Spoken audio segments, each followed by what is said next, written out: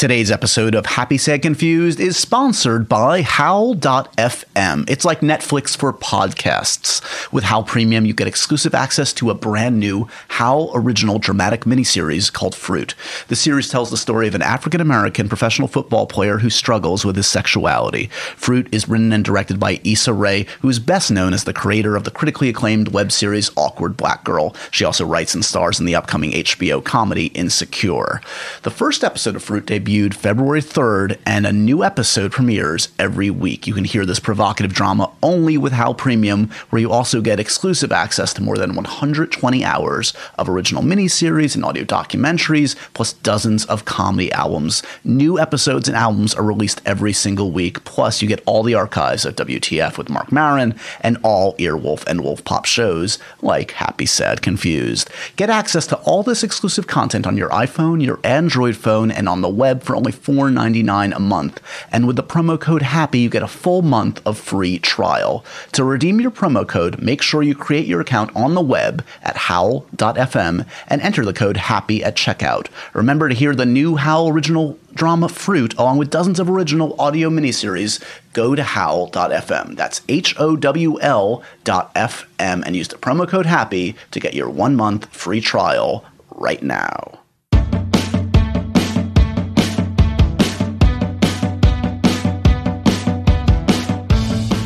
Hey guys, welcome to another edition of Happy Sad Confused. I'm Josh Horowitz. This is my podcast. I am here to welcome you to 45 minutes, 50-ish minutes of the lovely, the talented Gillian Jacobs. Gillian is, of course, one of the stars of Community, one of the stars of Girls, one of the stars of a new series on Netflix called Love. We talk a bunch about this new show that I'm a big fan of. I watched a bunch of episodes just yesterday. They were kind enough to send me an early sneak peek. It's coming on Netflix, I believe, February 19th. And I watched the first 5 episodes. And it's great. It's produced by Judd Apatow. It stars Paul Rust and Gillian as kind of two semi-screwed up folks who may or may not be falling for each other. It's refreshing. It's funny. It's definitely worth your time. Highly recommended. We get into that and much more. I should say, it's just me by my lonesome in the intro today. Sammy has abandoned me for another coast. Joel's not around, so it's just little old me telling you about my podcast. What else to tell you about? I will tease because I did it anyway in the course of the conversation with Gillian. She wrested it out of me. I'm very excited. Next week, we're having Michael Mann on the show. Michael Mann, the great filmmaker, is currently being celebrated here in New York at BAM with a retrospective of all his films. So if you are a film geek like myself, if you appreciate great masters, auteurs, that certainly is Michael Mann. So unless some strange fate befalls me, if an act of God prevents me from talking to him, look forward to that on next week's edition of Happy Sad Confused. Lots of cool stuff coming up. We've made it out of January, guys. Congratulations on getting through January. It is kind of a feat for folks that appreciate great films to get out of January, because that is, frankly, where horrible films live. At least if you look at the release schedule, you can figure it out. By January releases, you can see what they're dumping. But the good news is, look, we're in February. That means we've got actually decent movies coming out. We have a Coen Brothers movie coming out, which I'm going to see hopefully very soon. We have a Zoolander sequel, which I'm seeing tonight. I cannot wait to see a new Zoolander movie. I have high hopes for that one. And Deadpool is coming out. I've seen Deadpool. I'm not sure if I'm allowed to talk about it. I'll speak about it in vague terms. Deadpool is... How can I speak out in vague terms? It's good. Okay, I broke the embargo. It's good. It's I think if you have liked the trailers and if you've been itching for like an R-rated, different kind of superhero film, that's the one for you. I'm actually going to be, if you're listening to this on Monday or Tuesday, February 8th or 9th, February 9th, I'm going to be doing a Q&A with Ryan Reynolds and TJ Miller and Marina Baccarin and Ed Skrein, yeah, for the cast members from Deadpool at the Apple Store in New York City, Soho Apple Store, 6:30 p.m., February 9th. Come by and see me talking to Deadpool himself and Crazy TJ Miller. He was going to take over the conversation in the best possible way. So yeah, lots coming up, guys. I hope you enjoy this conversation with Gillian. Yes, it's Gillian, not Jillian. We don't get into why, but just accept it, okay? She's super charming, super smart. She has... we talk about her filmmaking now. She's just directed a new film called The Queen of Code, a short doc that you should check out on 538.com. And she's someone that we talk about this a little bit. I mean, I haven't actually interviewed her that much or done that much with her over the years, but I feel like we've always gotten along from the start, and both kind of at early points in our career, we chatted, and I remember enjoying her company, and hopefully vice versa. Back in Sundance for Choke, which was an early film she did, directed by the great Clark Gregg. So we reminisce about that and a great many other things, and geek out about filmmakers and struggles and triumphs and all that fun stuff in this fun little conversation with Gillian Jacobs. Check it out. Here it comes. I'm going to stop talking. Here we go.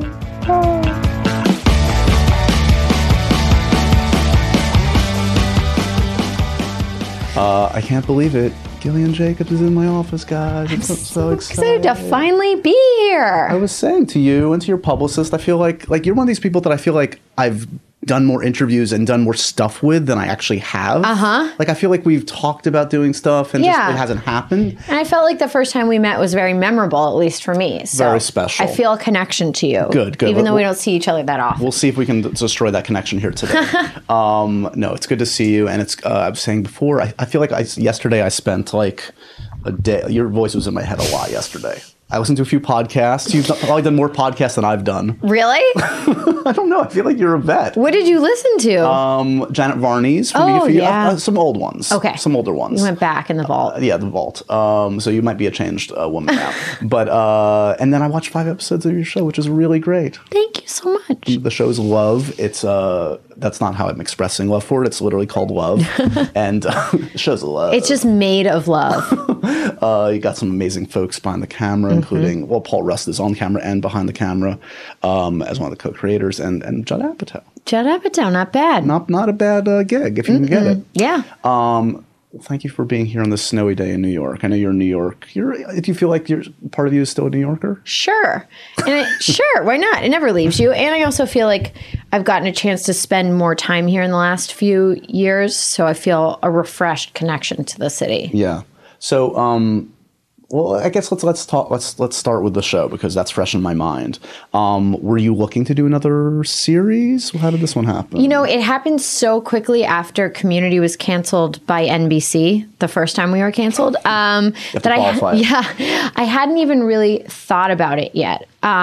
So it kind of came to me. It was the easiest job I've ever gotten, which is remarkable. Usually it's a struggle, and especially with TV, you have to test and you go in multiple times and pass a network and studio gauntlet. So this one kind of happened so fast. And I think I had 1 second of like, do I want to do another TV show right now? And then I was like, it's everything I would want. So why pass up on this great thing? Yeah. And you got, I mean, we talked about the pedigree behind it, but also the fact that, I don't know, like when it was presented to you, it was like a 2-season pickup from the start. It was before they took it to Netflix. So yeah, they came to me before they took it out to the networks. Got it. Yeah. Which is nice, because it's sort of, they wanted to present it as, this is the show. It's Gillian and it's Paul. If you want it, you want it. If you don't, you don't. Operating from a position of power. When you're Judd Apatow, you get to do that. Does it feel like, because it's interesting, I think you're now the third cast member from Hot Tub Time Machine 2 I've had on. I thought you were going to say Community. No. Frankly, actually, I don't think I've had another. Oh, Allison's been on. Oh, yeah. Allison. Who are the other Hot Tub timers? Hot Tubbers. Adam Scott. the greatest. I mean, literally the best. And Cordry was just in here a couple weeks ago. Also kind of the best. For Children's Hospital? Yes. Have you ever done Children's Hospital? I never have. You need to get in on that. This is the gauntlet is being thrown down right now. That Why have feels I right. not? I'm friends with David Wayne. I've worked with Cordry. I've worked with Ken Marino. I've worked with Hugh Ball. It's insulting at this point. They had an amazing episode, I think the second or third of the season, with John Hamm that is one of their best. They're going strong. I love that show. Well, I don't like it yet. Don't make it weird. Don't make it... No, I'm kidding. Wait, what was my question? Oh, Hot Tub Time Machine. Oh, I guess my question was, because, I mean, you know, in your career thus far, I think you'd probably agree, your most successful stuff, at least in terms of stuff that has resonated with folks, has been television. You've had a couple of very successful shows. I think this one's going to be successful with both critics and audiences, hopefully. Has it like, on the film side, has it been frustrating? Do you feel like you've had a tougher road to go down, or can you figure out why film is tougher to crack than TV for you? Or you can fault the premise of my question too. Feel free. Let me think about that. I think that you really never know how things are going to do. Yeah. And so, I mean, Community could have been canceled so many points along the way, and somehow through luck and chance and circumstance at NBC clung on. But I guess with films, like, you don't know if it's going to get into the right festival, if it gets into the right festival, who the distributor is going to, there's just so many variables with it that I have kind of had to release myself with expectations beyond like trying to do a good job. Yeah. And then the rest of it is out of my control. So is that like something that like evolves in terms of philosophy, having been in things that you think are going to turn out better than they have, or things that you think are good that just don't find an audience? Like, yeah. Do you become more kind of detached at a certain point, or is it still kind of like, I poured my heart and soul into that, what's going on? Yeah, I think you still have that moment of like, I don't know why that didn't hit the way I thought it would. But I think by and large, I try and have a fairly detached view from it. Yeah. And just focus on doing things that I believe in and I want to do. And so then that's the joy in it, is doing it. And then beyond that, who knows? And when you're in something like this, like, again, with such talented writers and performers, and you're going to an outlet like Netflix, I mean, this feels like not easy, but like you feel like, I would think you feel safer in this kind of context. Yes. Yeah, I think the deck is stacked in a more favorable way on this show. Yeah. It's really, I've learned, helpful to have somebody like a Judd Apatow, if you can have that somebody. It certainly, getting a 2-season pickup from Netflix right off the bat and all of the wonderful things that have gone along with that. Community never had that like mega super producer that, could throw their weight around. And so I think consequently, we kind of got shuffled around at the network. Yeah. So certainly it's fun to come to the party with Judd. And I think that he kind of he attracts other quality people. So the level of the material is higher. So how would you describe Love, the show, not the emotion? You can go there. Similarly, too, if you like. I think that it is a show that follows two people, Mickey and Gus. I play Mickey. Gus is played by Paul Rust. On the surface, we're complete opposites, but both kind of at low points in our life. And you realize over the course of the show that these people are drawn to each other for some reason. And they really have to get their shit together if they're ever going to successfully find love and happiness. And Mickey, at least by episode 5, still has a lot of shit to deal with. Yes. She's kind of screwed up. As we all are, to varying degrees. Yes. I think her issues are more on the surface. Yes. Than some people are better at hiding their things. Right. Yes. And she has some poor impulse control issues. So she can make a scene. Does it feel like a new kind of character, something that you haven't played before? Is this refreshing in some ways? Yeah, I always get excited when I feel like the character is so far removed from who I am as a person in my day-to-day life that it feels like sort of a dare. Yeah. Can you pull this off? So certainly I felt that with this one. How much of the show, because it's co-created by Paul and Leslie Arfman, and Leslie, who's associated with Paul in some way. Yes, they are married. Yeah, they are legally associated with each other. Yeah. That's the proper legal. That's how you refer to marriage. Legal association. I've been legally associated with my wife for 8 years. Oh, congratulations! Thank you. She hates it when I call it that. her my wife or anything.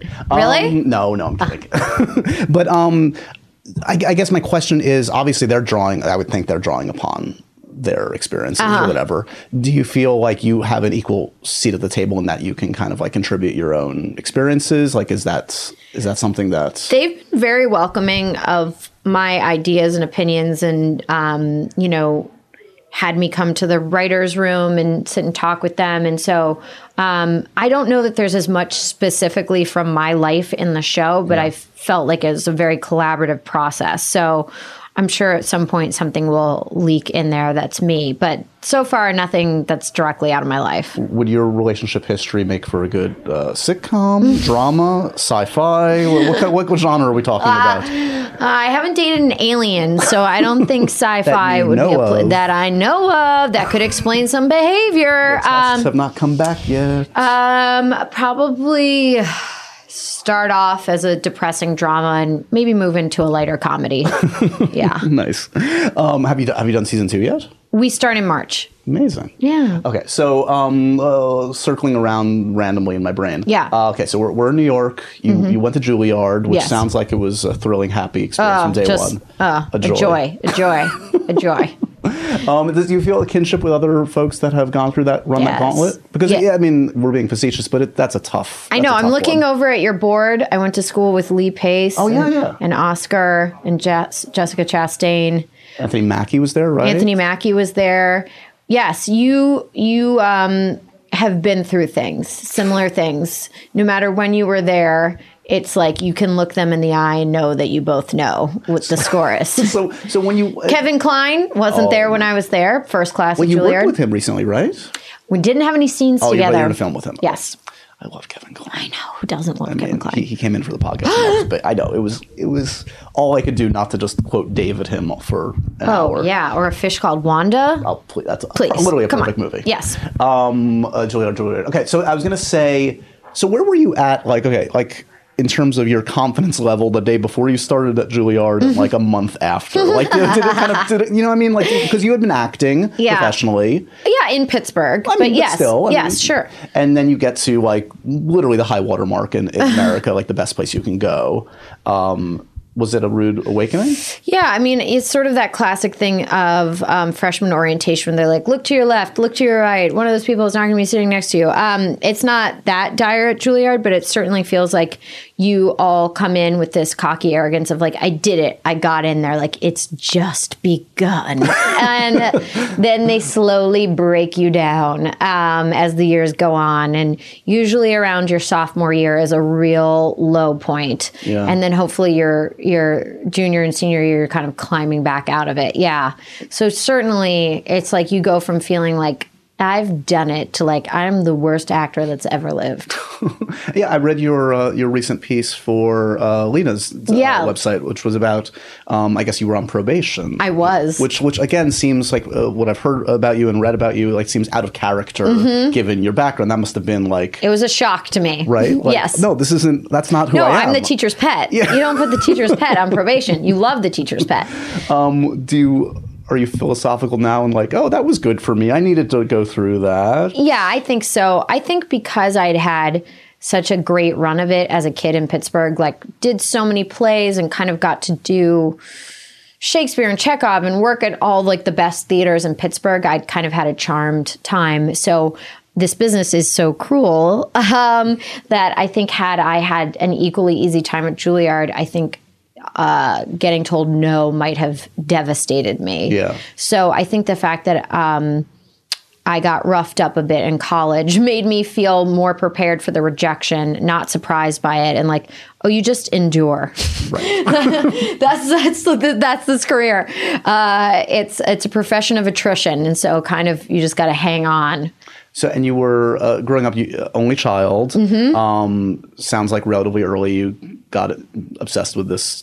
Yes. To a degree. So you mentioned like something like A Fish Called Wanda. Give me a sense of like the things actors you were obsessed with as a kid. I was saying earlier today that I was a real Monty Python fan as a kid.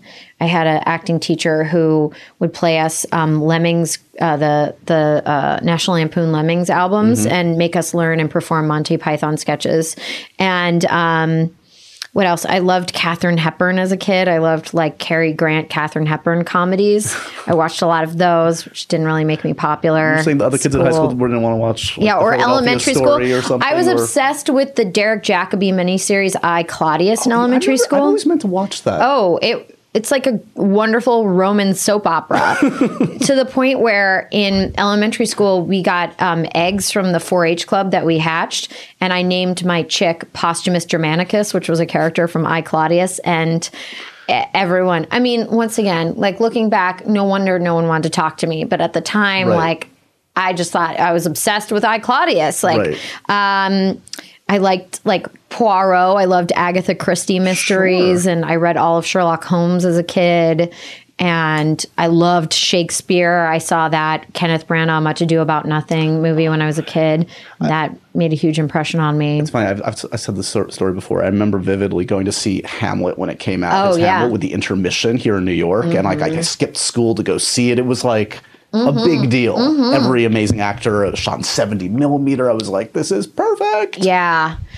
So I really loved Shakespeare, and I would try to see every Shakespeare play that I could. And I got really into George Bernard Shaw. Oh, kids love George Bernard Shaw. Children love George Bernard Shaw. Brings them together. I had a nickel for every sleepover that was just discussing George Bernard Shaw. Major Barbara is frequently a topic of conversation. Yeah, there's a George Bernard Shaw festival in Canada, and I dragged my family there for like 5 summers running to go see, Shavian plays. So I'm not sure if I would have gotten along with you as a child. Not many did. Yeah. I got along much better with adults, which is why I was so shocked when the teachers at Juilliard didn't really think much of me. So out of Juilliard, was it still a tough road? Because you were doing some plays in New York, stuck around in New York a little bit, right? Yeah, and I did some independent film here, and then I would go to LA and do pilots that didn't get picked up, or if they did, I was recast. Like, just those... That's got to be how does that happen when you get recast? Do they? How does it happen? You're not good, I or you get blamed. Well, I guess I'm more interested in the process. Do you get a phone call? I think I got a phone call. Yeah, that's sad. The show did not go on to be a hit, so it was not like an ongoing open wound. But I would imagine it would be much tougher if it was like ER or whatever. Yeah, the job of a lifetime. But I think a lot of actors have that experience. And once again, it's like. I think because I had a hard time at Juilliard, it's like, these are things that happen. Yeah. And you just got to keep going. Like, you can't give up because your ego got hurt. Was there a point that you felt like there was going to be a plan B? Or was it always just sort of like, I'm going to be able to figure this out? I feel like I started... off Broadway, I'll do it. I started to get nervous. And, certainly my friends who weren't actors, it felt like their lives were moving along more than mine was. Like, they had much nicer apartments than me. They had... I had like a flip phone when Community started. Like, I couldn't afford it. You know what I mean? They were like, why do you still have this flip phone? I was like, I can't afford anything else. So I think I was kind of worried if I was ever going to make a living doing it. Right. And you sort of are like, but the dangerous pull of this profession is we're all one audition away from everything changing. Yeah. So that keeps you going. And thankfully, I got Community, and, it brought a lot of stability to my life. And I stopped feeling so nervous all the time if I was ever going to, because that's the other thing. When you don't have a lot of momentum going as an actor, every time a job ends, you're convinced it's the last time you'll ever work. Right. So before Community, I had started to work more consistently. It wasn't like I didn't have that like pressing anxiety, but I wasn't really making a good living doing it. So to be able to actually buy furniture and things like that. I can afford a sofa. Totally. Kind of. When I started Community, I had an empty apartment with one chair and a bed. Wow. My friend said... You were a minimalist. The feng shui was very... I've been compared to Neil McCauley of Heat in the past. That's amazing. Yeah. I'm seeing Heat. Michael Mann's doing a festival here. I heard. And, okay, I'm going to say it. I don't want to jinx... Michael Mann's coming on the podcast next week. Oh, my God. I'm really excited. Oh, my God. I know. I'm obsessed. It's going to be intense. What's your favorite Michael Mann movie? I was thinking about this because I've started to prep a little bit. I think Heat and Last Mohicans are two perfect films. Yeah. Perfect films, basically.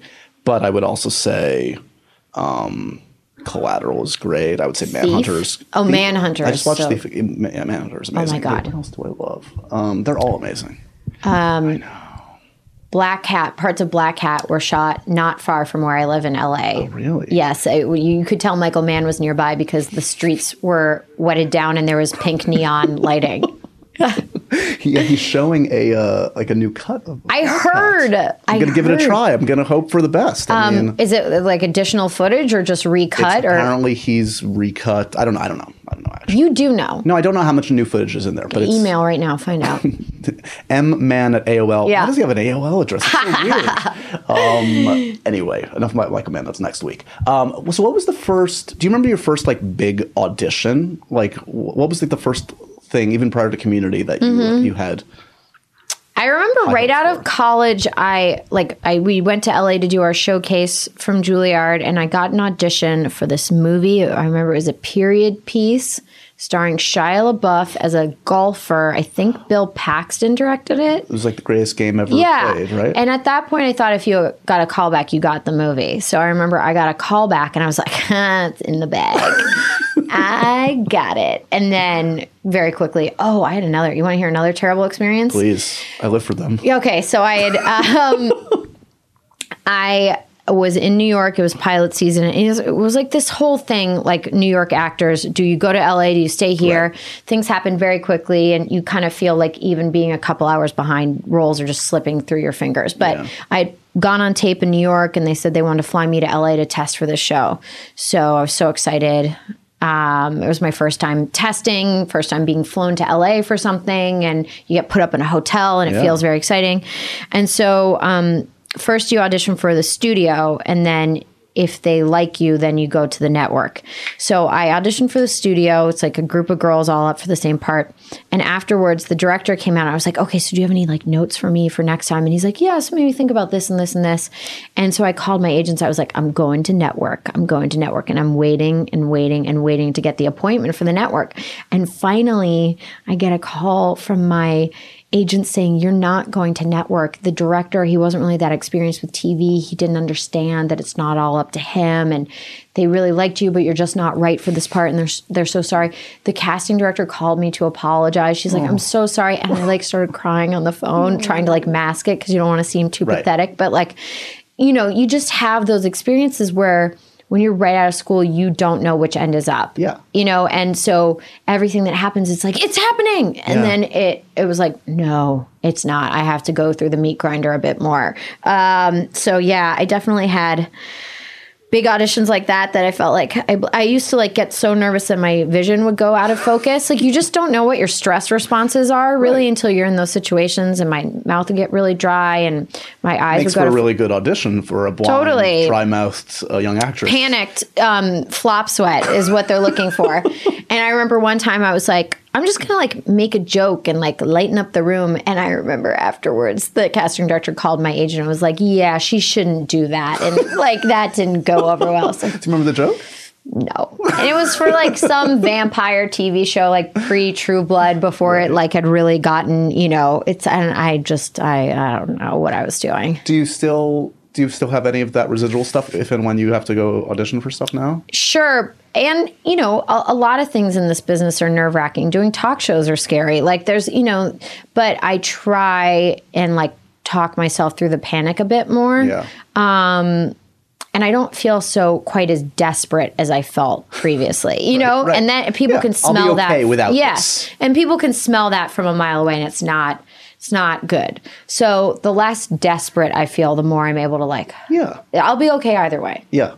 Well, this sparks a line of questioning. Let's do some firsts. Okay, first film festival you went to? With you. Well, I had a feeling it was for Choke, right? No, actually, I'm sorry, I'm lying. I went to South by Southwest for this movie called Blackbird with Michael Shannon, your big fave. I love him. But really, the first movie I did that made it to theaters was Choke, which is where I met you at Sundance. Yeah, that was one of my first Sundances. That was amazing. Yeah. So what do you remember of that, going through that experience? It was dreamy because it was like the movie sold at our after party after the, it was like a big sale at Sundance that year. And for me, it just felt like, this is so, I see you, Sam Rockwell, on your board over there. Sammy Rockwell. Is there a better human being than Sam Rockwell? No.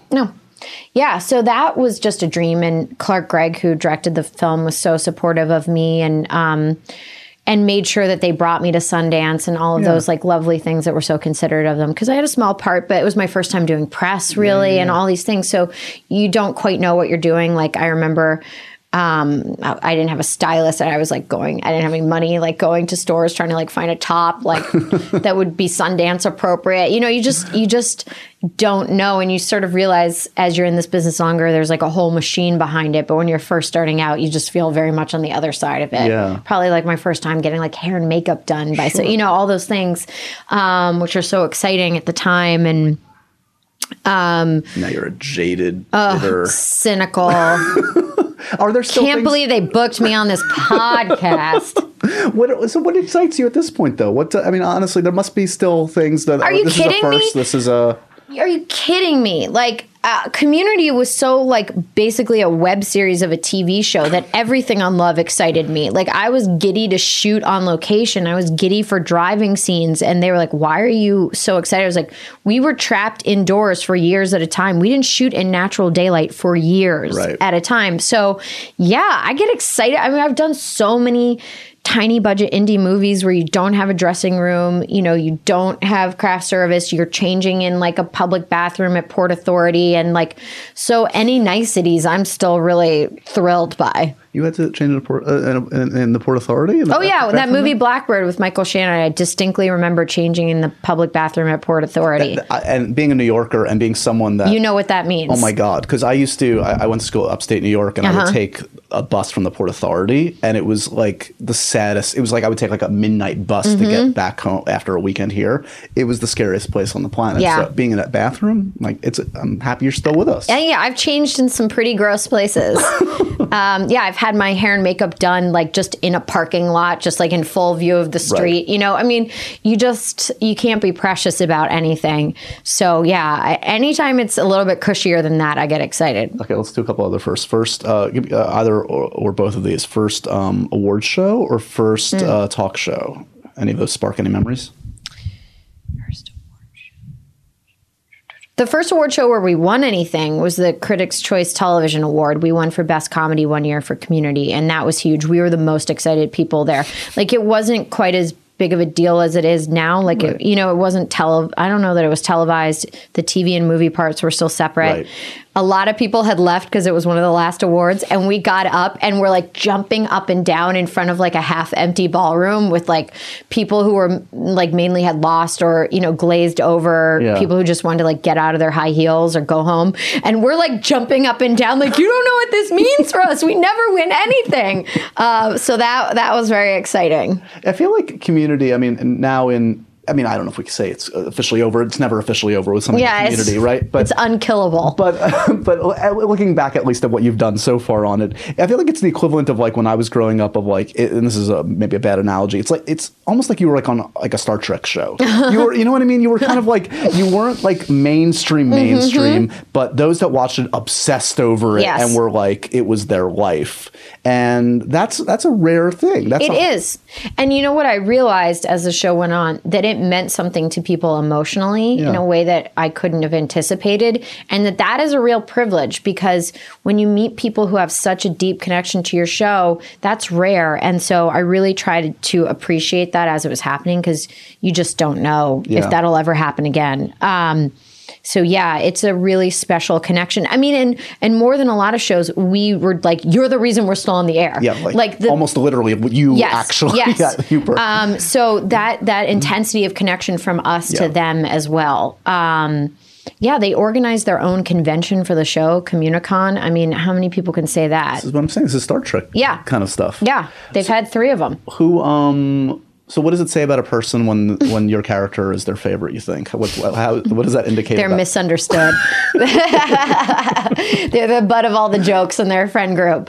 I love it when people come up to me and they're like, I'm Britta. I wear it as a badge of pride. I feel like I'm often Britta in real life too. You're well-intentioned but make a lot of mistakes. I hope that I don't take myself quite as seriously as Britta does. And I think I have slightly more computer knowledge than Britta. I can do more than make it sepia Old West color. But yeah, poor Britta. Poor Britta, best of intentions. Wait, here's a segue since you mentioned computers. I watched your short doc. Thank you very much. No, it's great. It's called The Queen of Code. Queen of Code. And it's interesting. It has the ESPN banner. I'm like, oh, ESPN 30 for 30, but this doesn't feel ESPN-y, but it's great. I mean, I guess the indicator is ESPN is like about the gold standard in docs. They're amazing. Yes. So this is your first directing effort. How did this one come about? Well, Dan Silver, who really I think is responsible for why we love 30 for 30 films. I met him first because he visited the community set because Danny Pudi made a 30 for 30 short about Marquette basketball. And then I was on a panel at the Tribeca Film Festival with him maybe like a year later. And so I really I was like, if you're handing out directing jobs to actors who've never directed before, I want to get in line. Yeah. So I had a couple of 30 for 30 sports ideas that weren't quite right for them. And that series was so established that it was like their slate was essentially full. But I think ESPN bought the website 538 in the meantime. And so sort of out of the blue, he called me and said, we're doing this series. It's like 30 for 30, but it's like computing, statistics, tech, docs. And do you want to make one about this woman, Grace Hopper? I was like, who is Grace Hopper? And so from there on out, I tried to educate myself to the point where I actually understood what she had done. Sure. Because at first it was just like gibberish to me.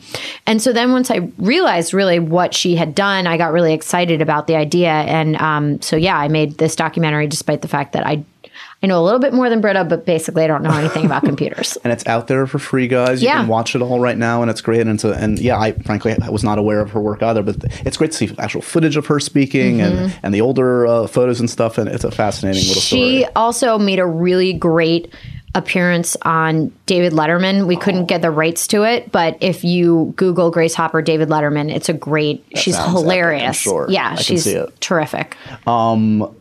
What was I going to say? Oh, I know what I was going to say. You were also at the White House recently with an old acquaintance of mine. Who? Meredith Walker. Yes. Meredith. So you were with Smart Girls, which is this great organization that Meredith and Amy Poehler run. And Meredith, I don't know if she worked at a show I worked for, John McEnroe's talk show. Oh, yeah. Like a dozen years ago. And she was the booker there, and she's awesome. And I know she moved back to, I think, Austin now. Yeah, she's in Austin, yeah.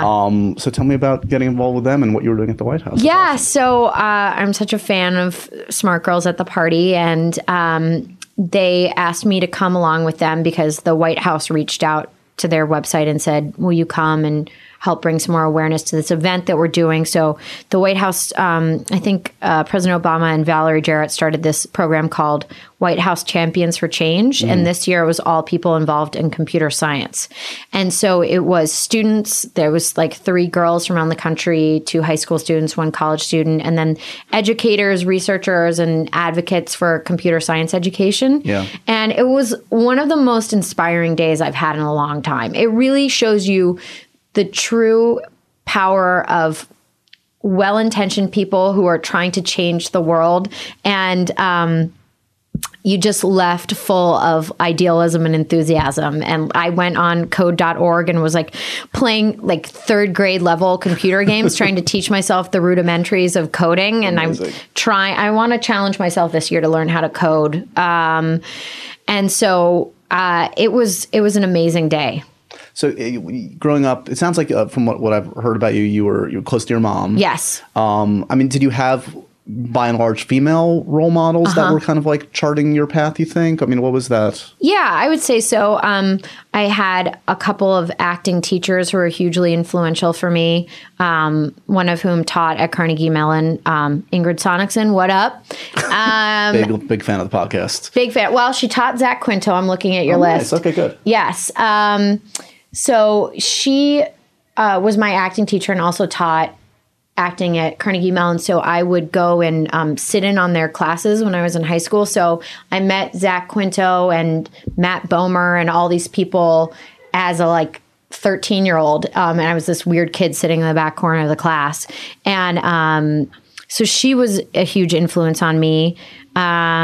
Shout out to Joan Rosenfels of the Upper West Side, who I met when I was 17, and we were casting a play together, and she's remained a hugely important person in my life. She's an actress and acting teacher. And so, yeah, I think I just find moms, substitute moms wherever I go. Pat Baxter, what up? Now you're just making names up. No, I'm not. Pat Baxter was my mom in LA, took her on. I'm like, whether you want another kid or not, I'm your new daughter. Yeah. I'm curious because like you've talked about sort of like those first film roles that you did. It was kind of like your like run of like runaways, stripper, drug addict. You know, it's like you had that. There was a bunch of that, and a lot of actresses have that. That's not unique to your experience, sadly. And some of them were worthy parts and cool parts and things like Choke, and some maybe less so. But I'm curious, just like rationalizing, like, you know, being someone that I would think you characterize yourself as a feminist and someone that's looking for, you know, to be if not a role model, be someone that's responsible and someone that, you know, is again charting a good path for others to emulate. I mean, back then, were you self-aware about these things and being like, oh God, like I have to do this just because I have to do it, or like this sucks, like that this is all that's offered to me and young women like me? Give me a sense of sort of where your head was at then, and in retrospect now, looking back. I think that those professions are disproportionately overrepresented for young actresses. So it kind of feels like a rather large percentage of the parts out there, or at least the parts that I was in contention for. I tried to do things that I believed in. You know, I did this movie called Gardens of the Night, which was really bleak and sad, but I felt like also an important and moving film. And I'm proud of Choke. I mean, was I jumping up and down about playing another stripper again? Right. No, but I really liked the book. I liked the script. I liked the actors and the director. So it felt like something that I could feel good about. But it, you know, I thought I was going to be playing like Juliet in Cleveland at the Cleveland Playhouse. You know, like I thought when I graduated from college that I would be playing like the classic ingenue. And I think at first it was really flattering to me that people could imagine me in parts that felt so different from who I was that I couldn't understand why they were wanting me for these roles. Right. So I think it was a good acting challenge initially, but certainly by the time I got to Community, I was actively saying like, please, I want to do a comedy. I can't do another movie like this. And so I was very happily doing comedy from there on out and for a while. And, you know, I feel like, you know, the Mickey character on Love, she's got a lot of issues, but she also feels like a person that I know, you know? Yeah. So I think we all struggle with things, but yeah, you know, you don't get a lot of, I think that's the thing is that like as a young actress, young actor, you don't get a lot of choice. Yeah. You are, you know, fighting to get cast in everything, whether it's like, you know, the most prestigious movie out there or something now that I would look back and go like, that's a tiny budget indie that's never going to go anywhere. It's still a fight to cast and everything. So I think there's some part of you that just also wants to work, you know? So, you know, I wish that I had, you know, been cast in like A Winter's Bone and like been set on like a Jennifer Lawrence trajectory, but that's not how it worked out for me. You know, everything's been much more like incremental for me. What about philosophy in terms of like something like Love? It's integral to the story, but like, you know, there's some both frank and very comedic sex scenes. Yeah. Like right from the start. Yes. And, you know, I mean, do you have like a different philosophy on those at this point in your career than you had early on? There's stuff you've learned about approaching those that makes it more bearable? I have a great lawyer. A lot of clauses. A lot of clauses. Very specific language. But seriously, you have to do that, right? Oh, yeah. Before every scene, it'd be hilarious. We'd be on set, and he's like, all right, tomorrow we got one coming up, so we got to talk through this. Your upper gluteal cleft, otherwise known as your butt cheek. I mean, like, my poor lawyer. 30% of side boob tomorrow. Yeah. I mean, we negotiated the nudity contract for Choke when I was at my grandmother's memorial service. No joke. So we have spent some hours on the phone together. Big ups to Jamie Feldman. I'm just shouting everybody out today. Yeah, I think, you know, you learn to like only do what you're comfortable with, do things that you feel like are servicing the story. And I think just like as a life lesson for everyone, learning to say, no, thank you. Yeah. Yeah, totally. What's so you've got the second season you're shooting relatively soon. March, yeah, we start again. Upcoming film stuff. What was I did a movie with Mike Birbiglia that's going to South by. Nice. Yeah, Be out there. Yeah, I'm going to go for that. Cool. And I made a movie with Dimitri Martin that hopefully will go to some festivals this year. And what else do I have? That's enough, right? That's enough. That's good enough. Yeah. You're good. You're good. Yeah, I'm good. I'm good. Guys, I'm good. Don't worry about me. You're directing short films. I want to make more. That's another thing. I really want to make more short documentaries. So, did you do the interviews in that? Or yeah. The one, was that enjoyable? It really was. I liked every aspect of it. I really liked, it felt like creative problem solving a lot of the time because it's like you have a limited budget for a documentary and, you know, every photograph, every second of film footage has a price tag on it. Yeah. So really learning to kill your darlings by having to cut things that I loved and I thought were essential, but we just couldn't afford the footage, or, you know, basically hounding universities and libraries and museums until they gave us the rights to images. Like there was the companies that this woman, Grace Hopper, worked for have been bought and bought and bought and bought. Right. And so finally, I think Unisys Corporation owns them now. Mm-hmm. And so I was trying to get in contact with them, and every number they had on their website didn't work. I remember sitting in my dressing room at Community, just calling number after number after number and getting like busy signals or like gas stations. Like it'd become, and so finally I was like, I'm just going to tweet them. And so I tweeted Unisys and was like, hey, I'm trying to get in touch with you. And someone responded immediately. Amazing. And I got in touch with the right person.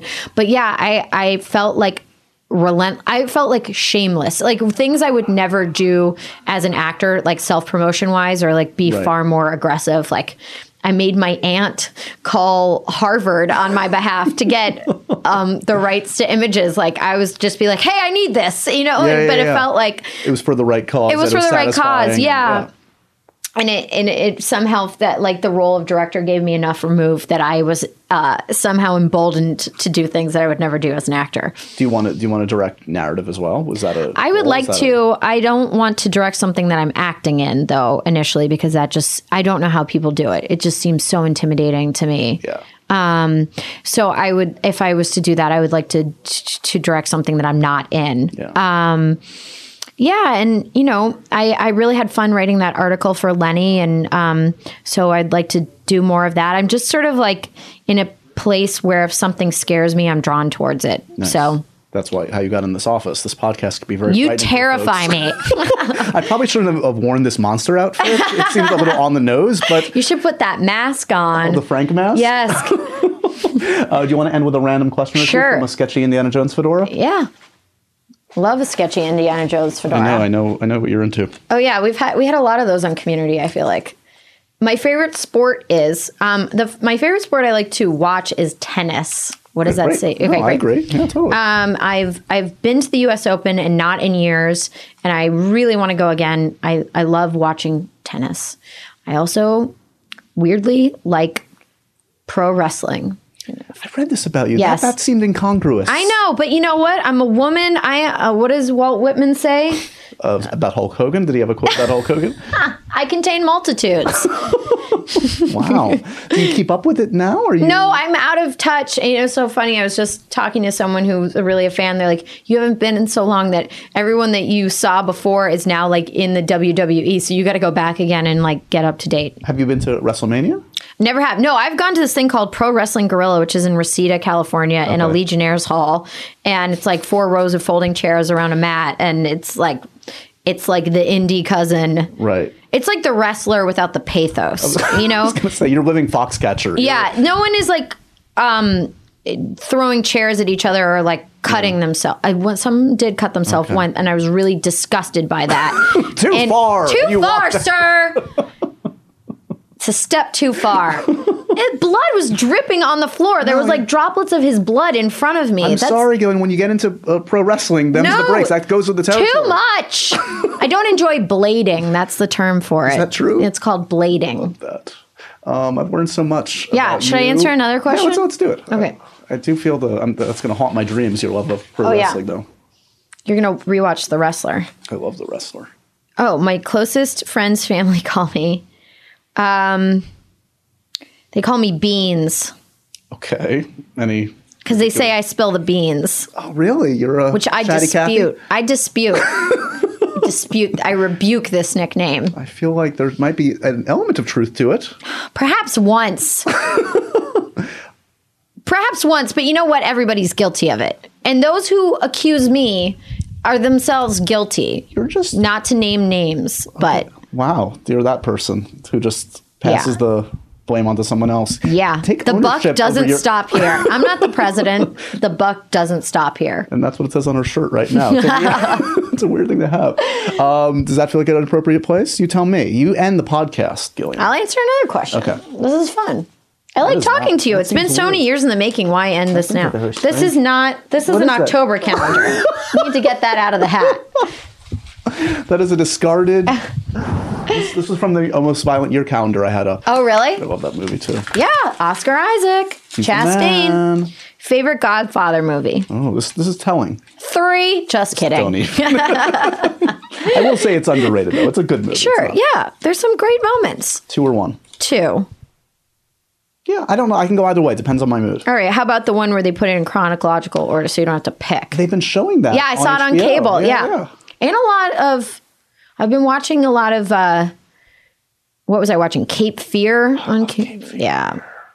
Love Kate. Oh, I was going to ask you this. You were on Fallon the other day With Martin Scorsese. With Martin Scorsese. Didn't get to meet him. No, I was asking. No. I was wondering what the protocol is. You know what? I feel like he was ushered in, went on, and Yeah. was like ushered out. Came and I in didn't want to be like, ma- excuse. You know, I once again too shy. I'm a nervous, shy person, so I didn't. Well, he knows that you spill the beans, that he doesn't want to share his. I know all his secrets with me. Because that's what happens when you meet him. Is immediately he tells you a terrible secret, and then it's on you to never tell anyone. He's the best, though. I know.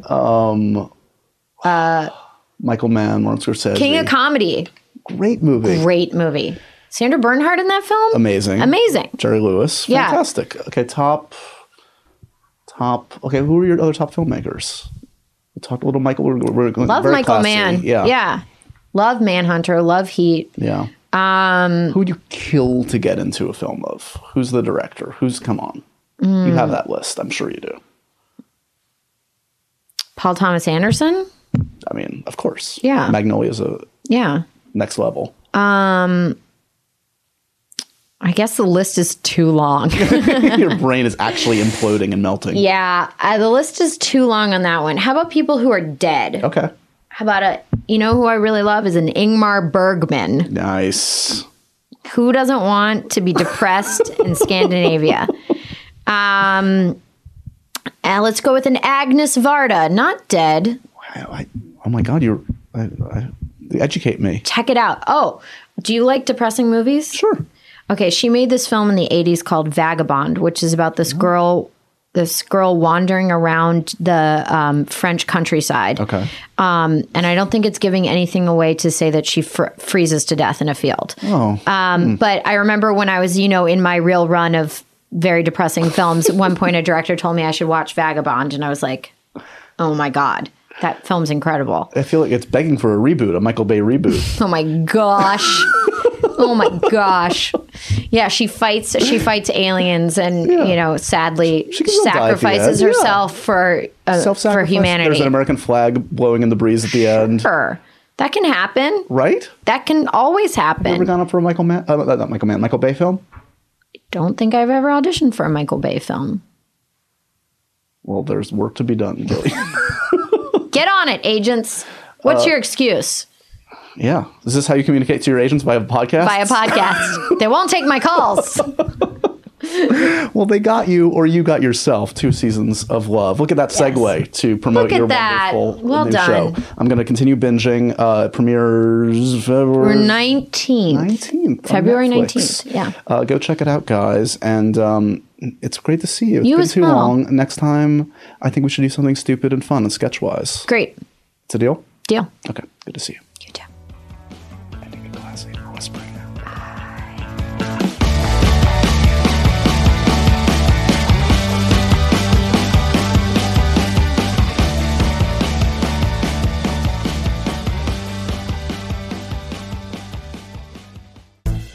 Hey, Earwolf listeners, this is Hillary Frank from The Longest Shortest Time. where we ask the hard-hitting questions. What will happen if I don't have a shadow? What does the Tooth Fairy do with her tooth? Am I the real Batman? Who's Jesus' grandparents? John Willis, age 3, bringing out the big guns. I'm actually, rattled. The Longest Shortest Time. It's the parenting show for everyone. Listen at longestshortesttime.com, earwolf.com, or wherever you listen to podcasts.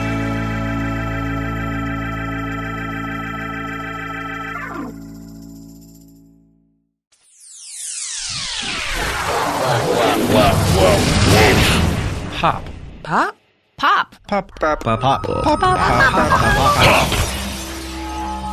This has been a Wolf Pop production. Executive produced by Paul Scheer, Adam Sachs, Chris Bannon, and Matt Gorley. For more information and content, visit wolfpop.com.